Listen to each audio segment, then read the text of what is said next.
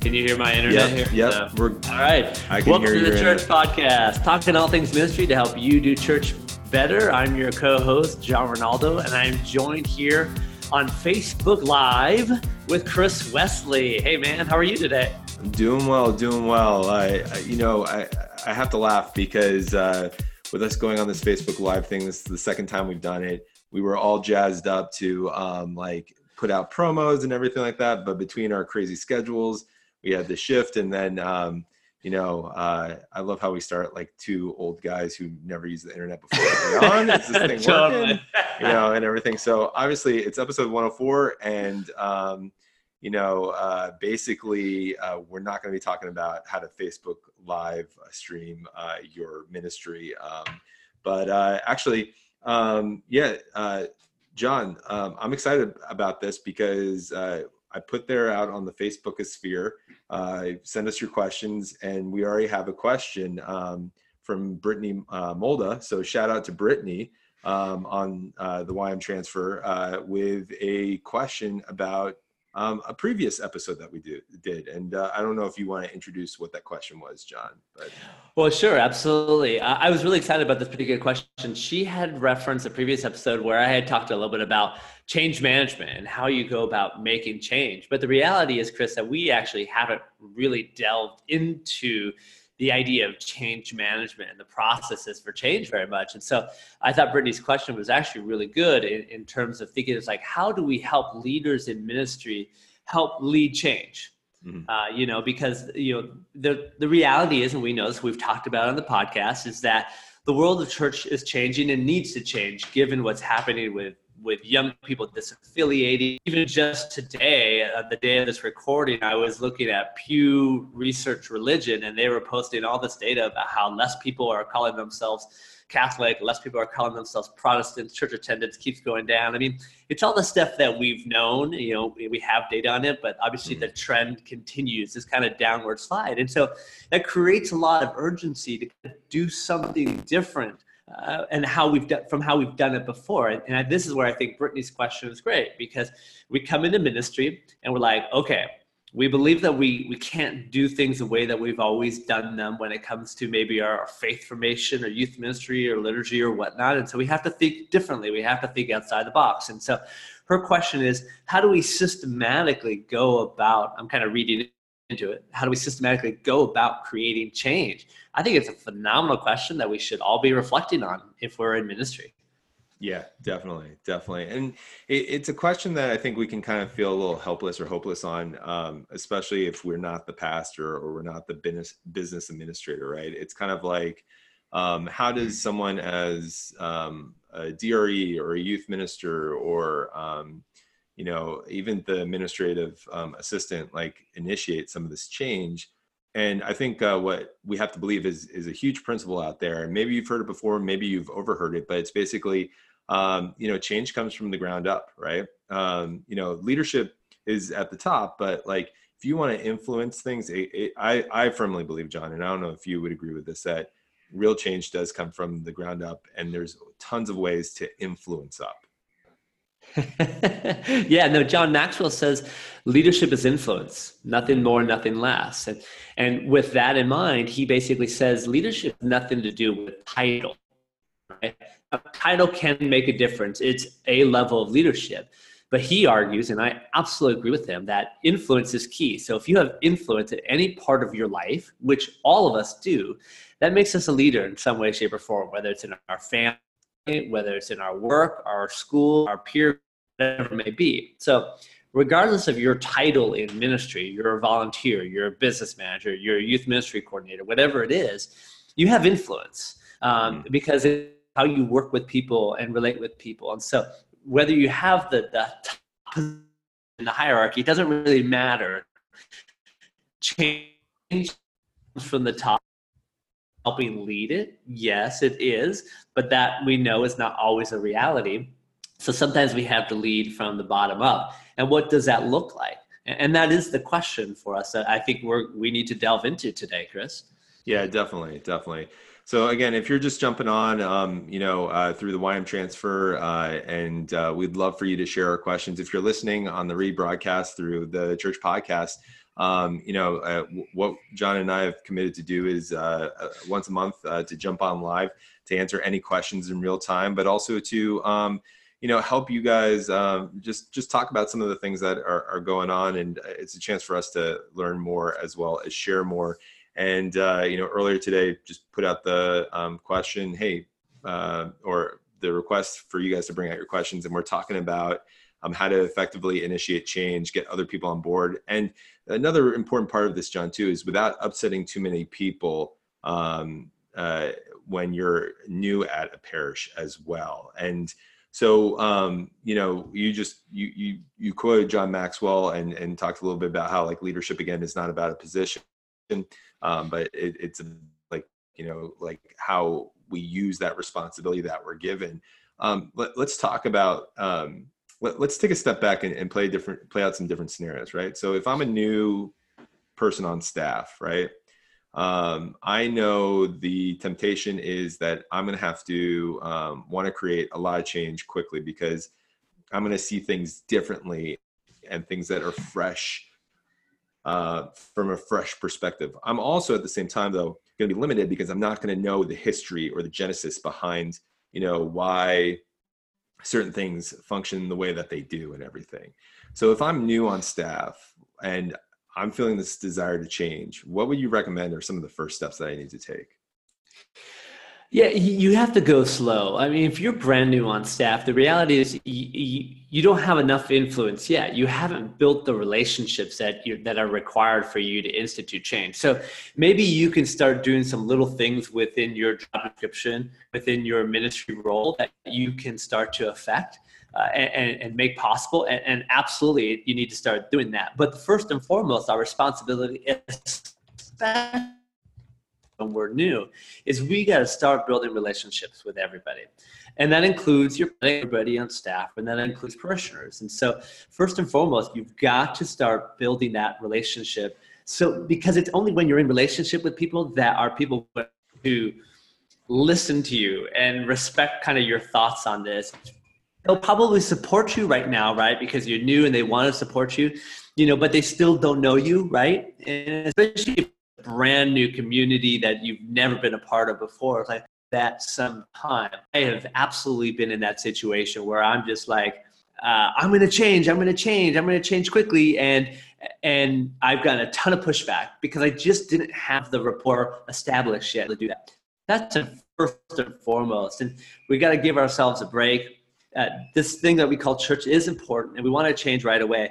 But until you have relationships with people, you're going to set yourself up for failure if you try to move too quickly. So start with relationships. Definitely. And I think on top of that, what I would add is recognize the fact that you might want to go at 1,000 miles per hour, or you might want to go at 5 miles per hour. But what you have to discover is what's the pace of the team? What's the pace of the group, right?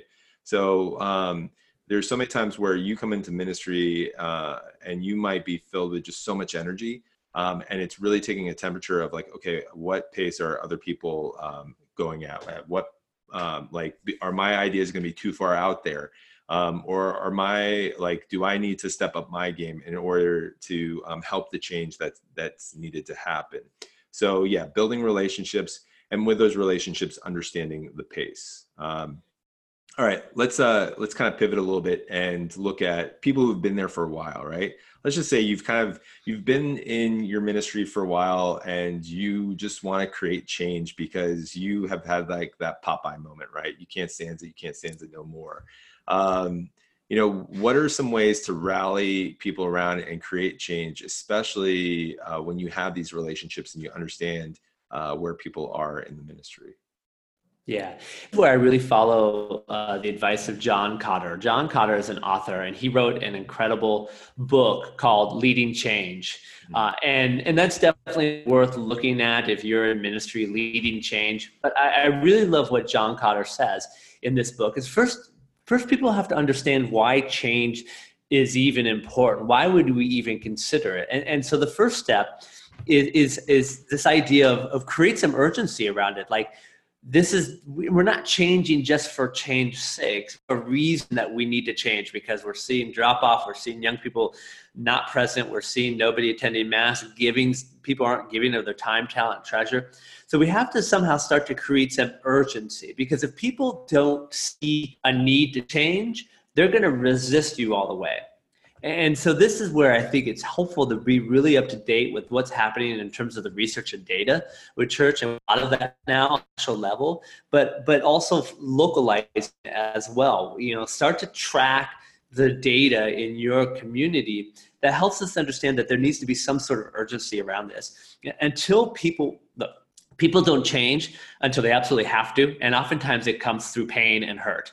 And for leaders in church, what hurts is seeing giving decrease and attendance decrease and whatnot, right? And so if we start to articulate this in a very valid way, then we're going to be able to create that urgency and that energy that's going to get people to buy into this idea that we need to look differently at how we do things. And that's the first thing. So we got to create that urgency and create that energy that change is necessary. I think that's the first step. And part of that is analyzing your parish community and seeing what is the reality in your demographics in your parish. Yeah. Now I know a tool that we've used is SWOT, strengths, weaknesses, opportunities, and threats. I think, there are other things out there. We've talked about the book, The Advantage, before with Patrick Lencioni, where you examine your objectives and do a rally cry and things along those lines. Do you have any other tools or suggestions that people can use to help do an evaluation system to sort of, not only address change that needs to happen, but recognize it? Well, those are the big ones right there. I mean, just doing kind of that SWOT analysis, I think is really, really powerful way of going about it. But making this part of a regular part of your guys' staff agenda and the work that you guys doing. So how are you guys looking at your goals and priorities regularly over the course of the year, right? Quarterly, at least a couple times a year. I think that's a big piece. We got to come back to what we said we wanted to do this year and see how we're doing with that. And part of that is just holding each other accountable. So how do we create the accountability structure to say, hey, we said we were going to do this, but we're not doing that, or we're not meeting this particular goal. And the only way we know if we're regularly visiting and paying attention to those goals, one-on-one with your supervisor, but also as an entire staff, but also with your volunteer team as well. Yeah, definitely. Let's bring that question to the group, people who are watching everything. What analysis tools or evaluation tools are you using? Would love to hear your thoughts in the comment box and everything. Let us know what's working for you guys. So let's talk a little bit more about this, John, but we've got another question in the Facebook group that I think would be fun to tackle too. But, let's talk about how do you help people change that are resistant to that change, on your staff. Let's just say let's say you are in a leadership position. So it's not about convincing your leader to change, but convincing your team to change. Let's just say it's the business manager or the youth minister or someone dragging their feet on something you want to do as a parish. What are some best tips or practices to bring that person along? I think a big part of this is understanding what's the vision that you have, right? And so, again, just going back to this idea, you don't change for change's sake. So if you present the case and there's urgency around the change that's necessary, well then good. What are we going to do about it? I think we need to develop a team of people, whether it's a pastoral council or a special steering committee that takes a look at this, that really helps you formulate it and drive this to big picture thinking. And so I think forming that team, getting the buy-in from the team, and then creating the vision, because people get excited about vision, right? And people see what could be, and that's what inspires people to move, whether it's staff or volunteers or parishioners. And so if we can't articulate a vision of what could be, well, then we're setting ourselves up for failure there as well. And so I think that's the first step, is once you create that urgency, you got to create that team that's going to help you, create a third step, create a vision in terms of where we're going and what we want to do. And that's what's going to get people on board. That's what's going to excite people. Don't be one of those people that says, we have a problem. I can't stand that, because I'm sitting there going, good, I'm glad you can analyze that there's a problem, but help me figure out what we're going to do about it now. That's what leaders do. And that's what we need to present. And that's how we get people to buy in, is creating that vision. Awesome. Awesome. All right. Let's tackle another question.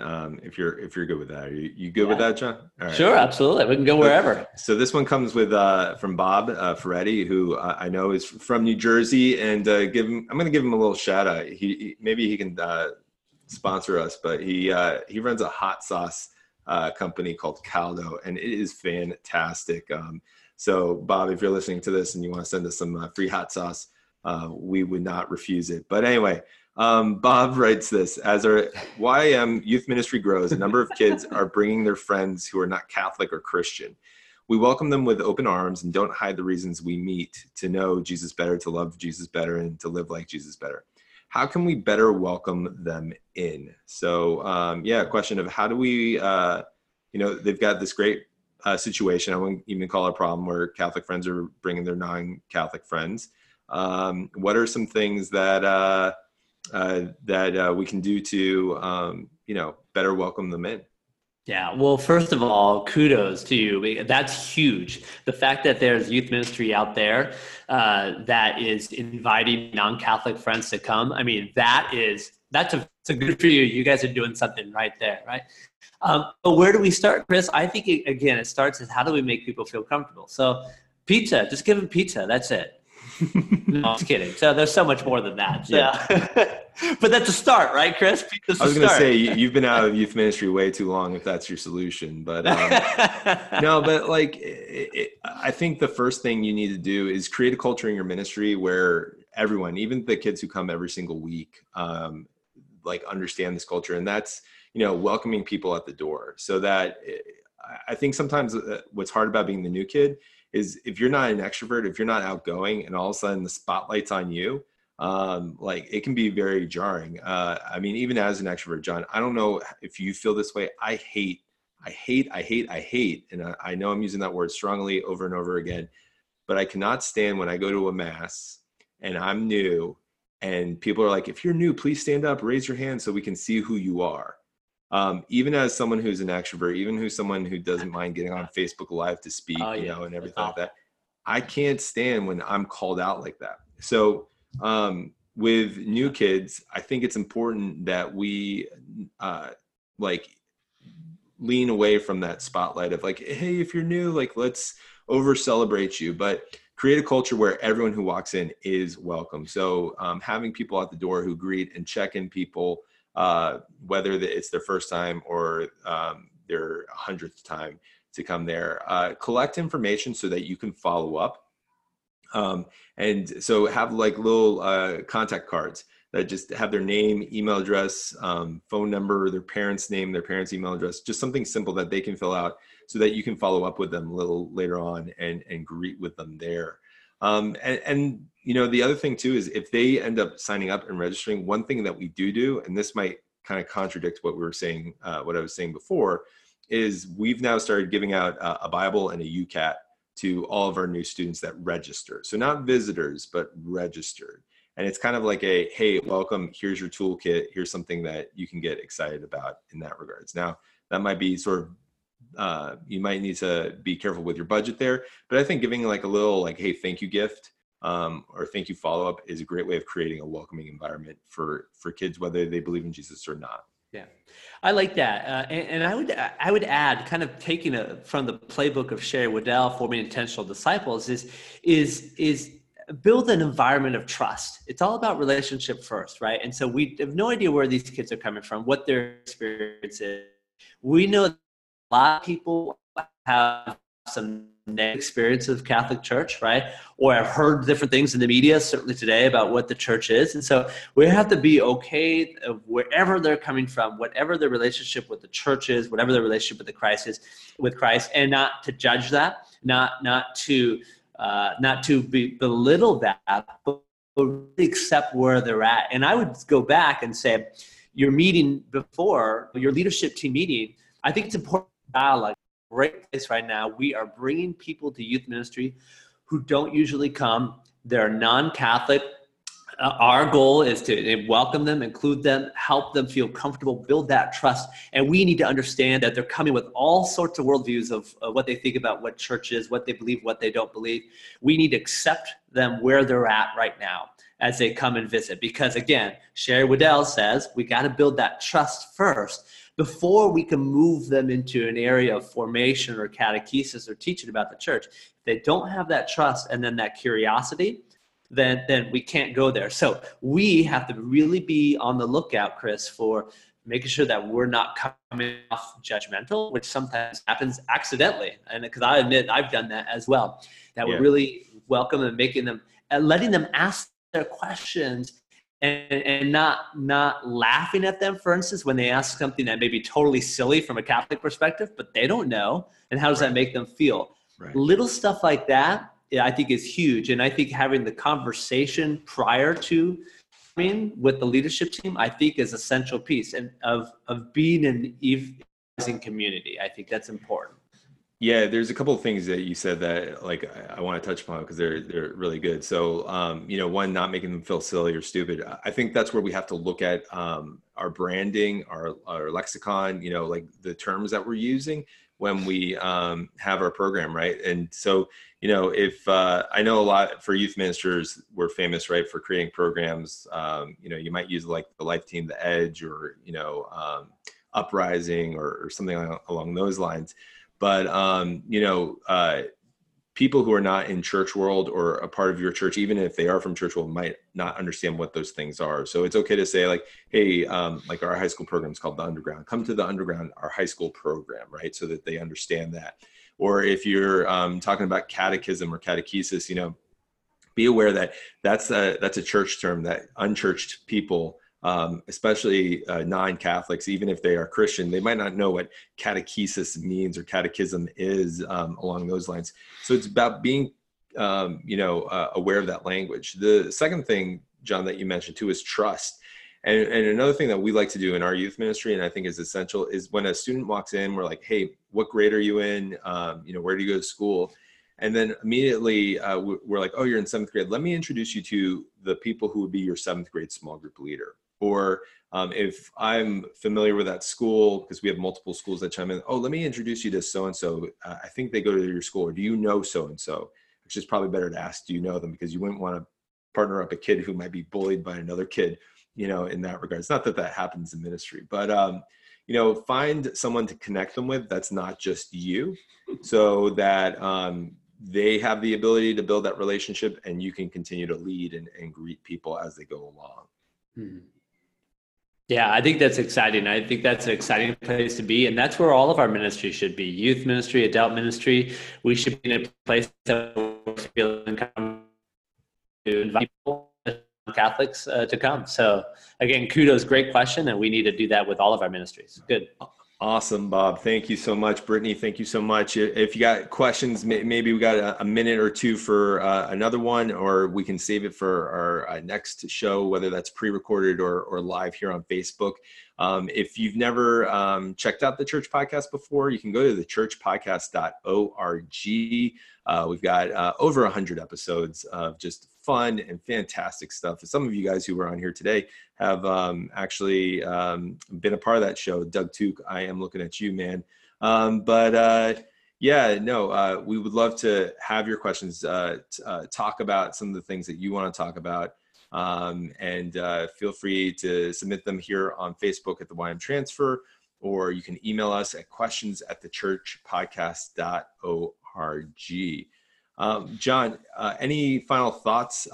It doesn't look like we've got any additional questions, but any final thoughts or on today's subjects of influencing or welcoming? Yeah, going back to the idea of change is a big one. This is an important conversation, and we have to be really intentional about it, and really think through that, because change doesn't happen easily, especially in church. Like, nobody likes change, and so we have to give more time and energy into that. And Chris, this question, Brittany's question about change, is exactly what we do with the Parish Success Group. When we come in and work with parishes, is we go through this change process with them and help parishes understand what's the reality of today, and where do we need to go. We help them create a vision and goal, and then we start to help them implement them. But we always say that it's got to be your vision. It's got to be your goals. It's not John Ronaldo's vision coming in here and helping you out. And so, but change management is probably one of the hardest things to do in ministry today. At least that's my sense. And that's what we're about as Parish Success Group. So if you're interested in learning more, certainly come check us out, parishsuccessgroup.com, or reach out to me directly. All my information is there. Or you can reach out to me on Twitter or Facebook at John Ronaldo. That's good. That's great. And any questions about youth ministry, children's ministry, feel free to reach out to us at marathonyouthministry.com, or you can reach out to me at Marathon Youth Ministry on Facebook or Instagram, or Chris R. Wesley on Twitter. We're here. And again, we appreciate all that you guys do for the church. And we also appreciate your reviews. We would love a 5-star review on our iTunes page. You can tell us how we're doing. You can subscribe to us on iTunes. Definitely get maybe a more polished up version of this show. But for the most part, thank you so much for all that you guys do. Thank you so much for working in the trenches of ministry, and know that you are not alone. John, as we close out, would you close us in prayer? I would be honored to. In the name of the Father, and of the Son, and the Holy Spirit, amen. Loving gracious God, as we look to our ministries, as we look to potentially change what it is that we do, as we look to potentially invite former Catholics to our ministry, Lord, we just invite you into how to evangelize in all that we do. And remember that this is what we're called to do. Great Commission, Matthew chapter 28 says that we're called to go out and make disciples and baptize them in the name of the Father and the Son and the Holy Spirit. And Lord, that's our calling, Lord. So help us to do that in all of our ministry and all that we do. In your name we pray. Amen. In the name of the Father and the Son and the Holy Spirit. Amen. Amen.